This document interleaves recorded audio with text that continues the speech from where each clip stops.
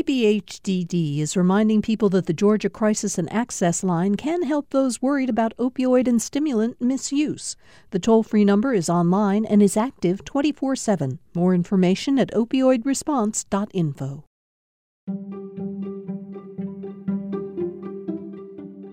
This is Georgia Today. I'm Steve Fennessy. It's Friday, October 30th, 2020. For at least a half century, white Southern voters have been courted by presidential candidates from both parties who appeal to their fears and concerns about race, about religion, about the roles of women in society. It's called the Southern Strategy, and Donald Trump is just the latest politician to tear a page from its playbook. The unhinged left-wing mob is trying to vandalize our history, desecrate our monuments, our beautiful monuments. But now, just days away from the election, and with President Trump trailing in the polls, are we seeing the end of the Southern Strategy? Or will another Trump upset confirm it as a Republican political tactic for years to come? Today, my guest is Angie Maxwell, a University of Arkansas professor and co-author of the book The Long Southern Strategy: How Chasing White Voters in the South Changed American Politics. So, Angie, when we talk about the Southern Strategy, it seems like different people have different ideas of what it is. What is the Southern Strategy? Well, I like to call it the short Southern Strategy and make a distinction between kind of the common knowledge of what it is and what my research has shown. So, short version is after the Civil Rights Act of 1964, which LBJ, Democratic president, signed, the Republican Party, decided to try to capitalize on that white kind of racial angst over those civil rights changes and break up the Southern Bloc in hopes of building a path to an electoral college, victory. Mm-hmm. And they kind of played to those feelings and emotions, and their nominee, Barry Goldwater, picks up 5 Deep South states, and then their nominee, Richard Nixon, tweaks that strategy, and lo and behold, the South turns red. That's the short version. And so stretching back into even deeper history in the South, Mm-hmm. It was hard to find a Southern white person who identified as a Republican, before World War II. I mean, that was the party of Lincoln, the party that defeated the South. Absolutely. After Reconstruction ends and the troops pull out, it's not long before there's very little left of the Republican Party, in the region. And once kind of Southern white Democrats got back into control, they really locked down the one-party system in every way that they could. And it stays, solidly blue until we start seeing some cracks in the late 1940s. And the late 1940s brings us Strom Thurmond running as a Dixiecrat. Right. What's a Dixiecrat? Well, the Dixiecrats were a third-party effort by Southern Democrats who were really upset that the National Democratic Party was moving towards a slightly more pro-civil rights platform. Harry Truman had been the first president to speak at the NAACP. He had integrated the military by executive order. And when he was renominated to run again in 48, Southern Democrats were very upset. And they thought that if they kind of pulled out and ran as a third party, they would either keep Truman from winning or keep anyone from getting an electoral college majority, throwing the election into the House of Representatives. And the National Democratic Party would kind of come crawling back. But as you know, Truman squeaked out a victory, and that left those Southern Democrats in kind of a purgatory of sorts, kind of in search of a party. They're going to try to pull the Democrats back, and then they're going to start kind of flirting with Republicans too. I think one of the things that I took away from your book is that party affiliation is sort of secondary in the South. It's more which party is more hewing closely to what I want. And so I guess that's what my question for you is, what are those things that matter most? That's a great question. For Southern whites, because the South has had kind of a one-party system, whether it was a Democratic system or a Republican system, there just hasn't been, long periods of two-party competition. Perhaps we're in one of them now. And so when you're not competing about party, it turns into what, famous political scientist V.O. Key called, a politics of entertainment and kind of personality. So who is most like me? Who is the most Southern? And that has become who promotes kind of the racial status quo, the gender status quo, and a kind of increasingly Christian nationalist kind of energy. And those three things, that kind of trifecta, is been what the Republican Party, as it kind of rebranded itself in the Southern image, has really played to, despite a lot of people in that party not liking that they're doing that. Right. That's where they've gone.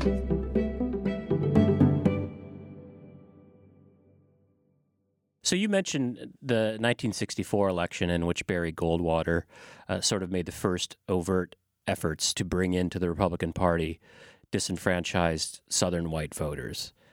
Is there one person whose idea that was? What did your research show?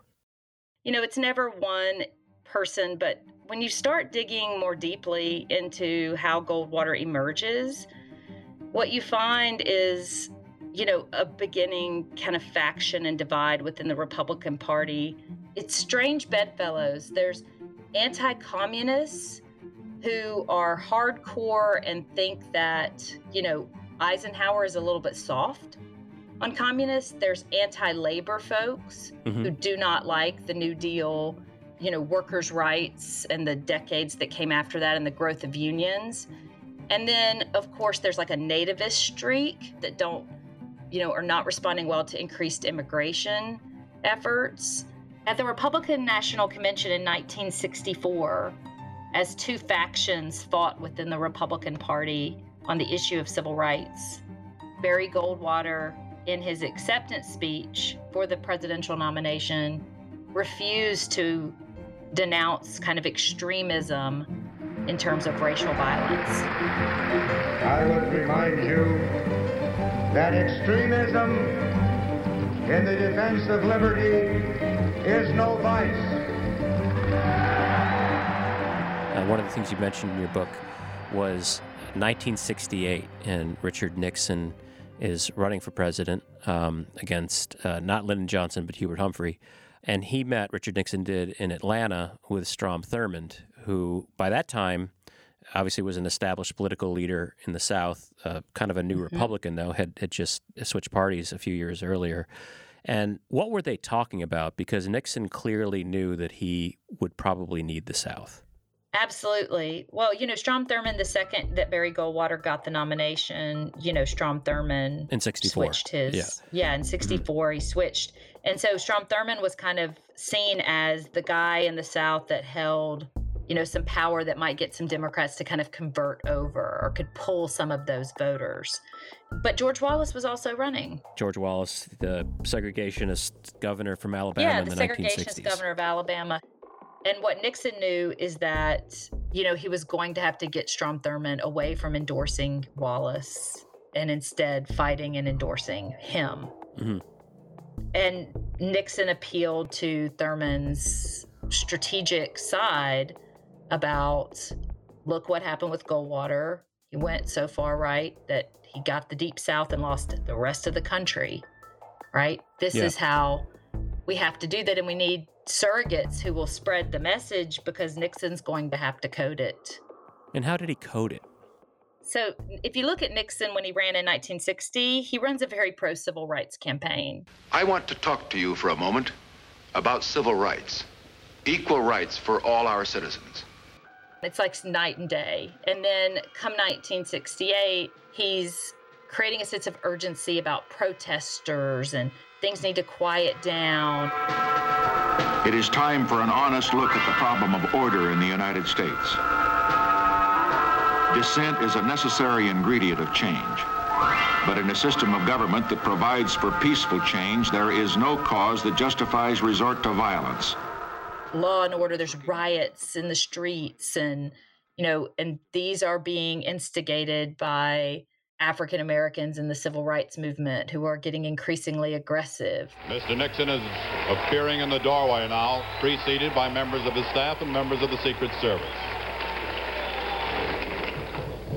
Having lost a close one 8 years ago and having won a close one this year, I can say this: winning's a lot more fun.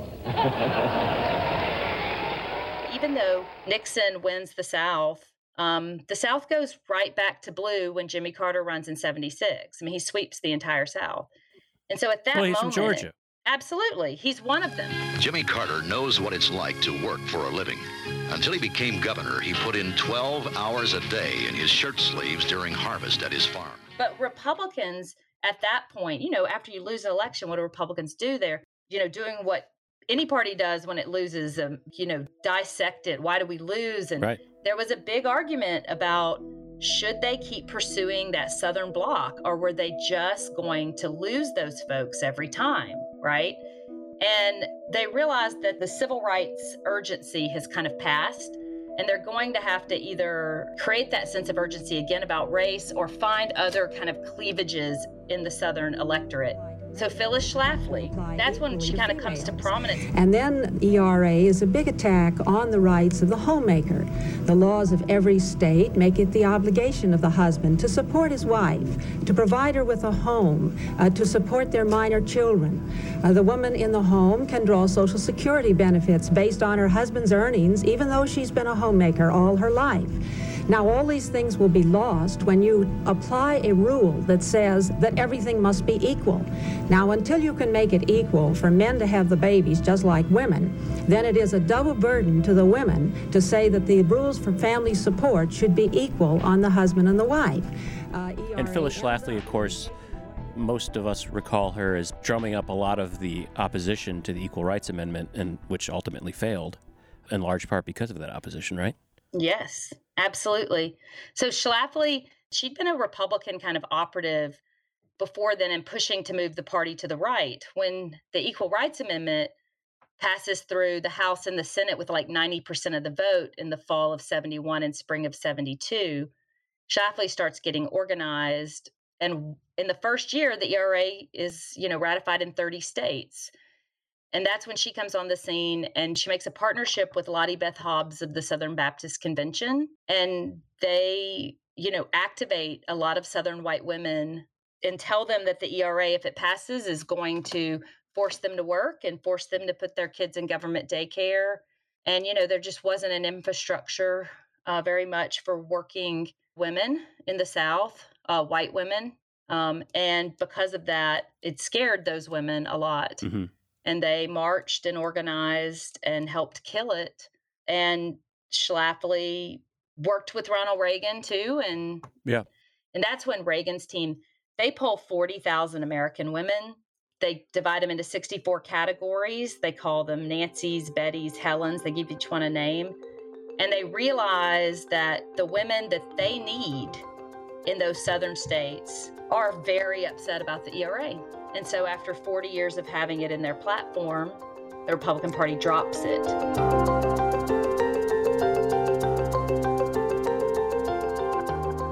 It's not that the effort to kind of maintain white racial hierarchy or appeal to that white racial angst went away. They just added to it, and they morphed it, honestly. So the Law and Order gives way to Ronald Reagan's push for colorblindness. It was a deliberate effort for how do you deny structural racism, right? Mm-hmm. That's what colorblindness does. I mean, most people are not aware that's what they mean when they say that.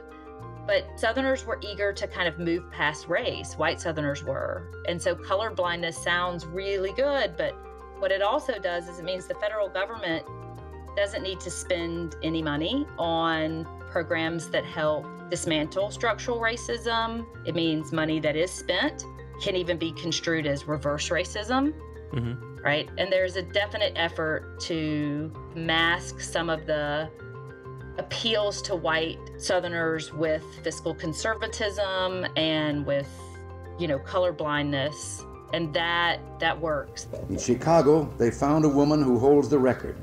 She used 80 names, 30 addresses, 15 telephone numbers to collect food stamps, Social Security, veterans benefits for 4 non-existent deceased veterans' husbands, as well as welfare. Her tax-free cash income alone has been running $150,000 a year. The welfare queen, the abuse of the money being used, it's no longer needed, all of that is an effort to continue to appeal to those voters.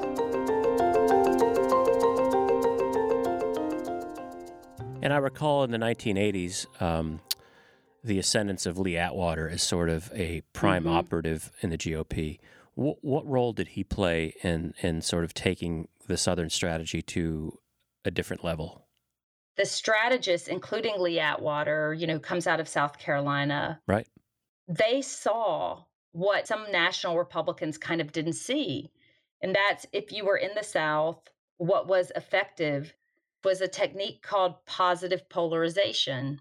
You don't necessarily define who you are as a politician or a party, but you define what you're not. Mm-hmm. And when you do that, you combine all of those people who don't want to be that. That was effective in building coalitions, in the South. Mm-hmm. In this famous 1981 recording, Atwater described what Republicans can do to appeal to racists without sounding racist. Here he uses the N-word, which has been bleeped out. You start out in 1954 by saying by 1968 you can't say that hurts your backfire, so you say stuff like force busing, states' rights and all that stuff. And you're getting so abstract now, you're talking about cutting taxes and all of these things you're talking about are totally economic things, and the byproduct of them is blacks get hurt worse than whites. But it took 40 years of infrastructure building, and it took the issues related to race, but also to gender and also to religion. Mm-hmm. That trifecta is necessary for, Republicans to build a majority in those areas. Just ahead, how the Southern strategy is shaping up to work or not work leading up to this year's presidential election. This is Georgia Today. This is Georgia Today. I'm Steve Fennessy. I'm talking with Angie Maxwell, author of The Long Southern Strategy.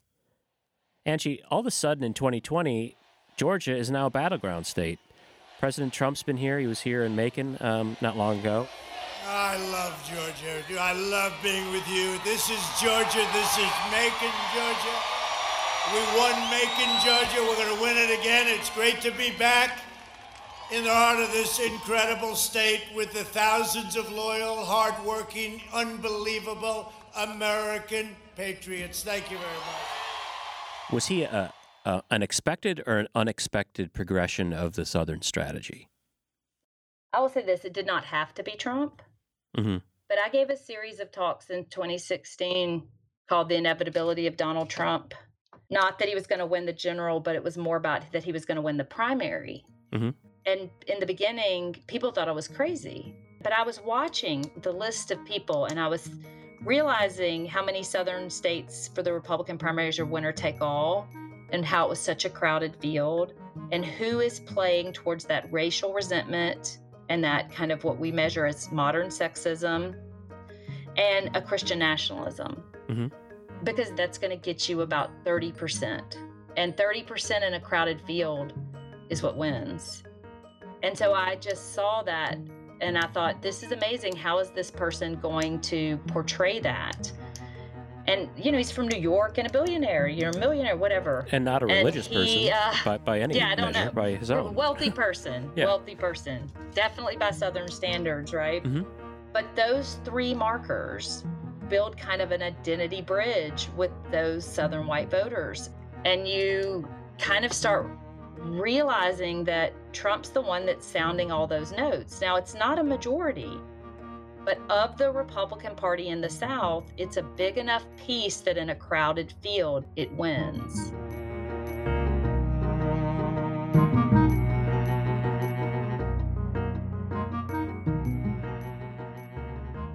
Our effort is to get beyond this argument that you hear all the time about, why do these, poor white Southerners vote against their economic self-interests, right? Thinking they're kind of like dumb.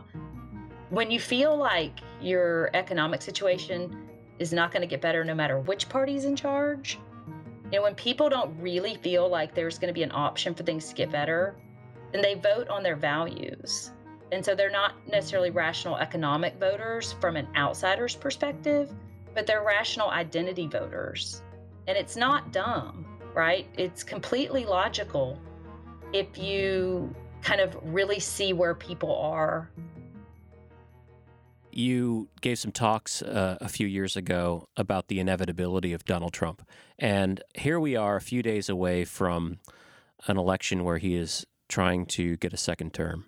And if you were to look at the polls, certainly here in Georgia, they're neck and neck. And in fact, some of the polls have Biden running a few points ahead of Trump at this point. Mm-hmm. Are we seeing a natural, perhaps, end to the Southern strategy, or is it just taking on a new gradation? There's a cost to playing the Southern strategy this hard. It's the comparison between George Wallace and Nixon. George Wallace, who ran hardcore and explicit and overt on a lot of these issues, and Nixon, who kind of, packaged them and made them more palatable and sounded more moderate and used some coded language. And so there's a part of it that Trump has gone so far that you can lose a few points in the middle, absolutely, or from independents. But there's also in states like Georgia, there's been a multi-election cycle effort for Democrats to rebuild their infrastructure. I mean, we know when you're in power for as long as Democrats were in the South, and then you're not, and the Republican Party's been busily building its infrastructure. A lot of Democratic parties were kind of hollowed out, like they had not had to compete, and they've had to rebuild that. And that takes time and effort and a lot of campaigns that come close and lose, and building on that data and building on those relationships and networks. And the demographic shifts, too. Absolutely. Generational change also. Mm-hmm. And so I think that the Southern strategy can go too far, but I don't think it's enough alone. I think you have to have a demographic shift, and you have to have strong organization and a multi-cycle plan. Right. But the thing I'm looking to see, the thing I'll be watching on election night, is the Southern white women and their vote. Because, 75% of white women in Georgia did not vote for Stacey Abrams for governor. And Hillary Clinton won white women outside of the South by 4 points, but she lost them in the South by 30. And so they have been a real stronghold for the Republicans. And I know we keep hearing pundits talk about suburban women or moving away from Trump. And I just will be interested to see if that also holds true in the South. If it does, Republicans have a real problem, because that has been a really solid piece of their base. But I think Democrats need to make more effort to reach those women and to understand those women in order to try to compete for that demographic. Yeah. So we'll see if those women move as well.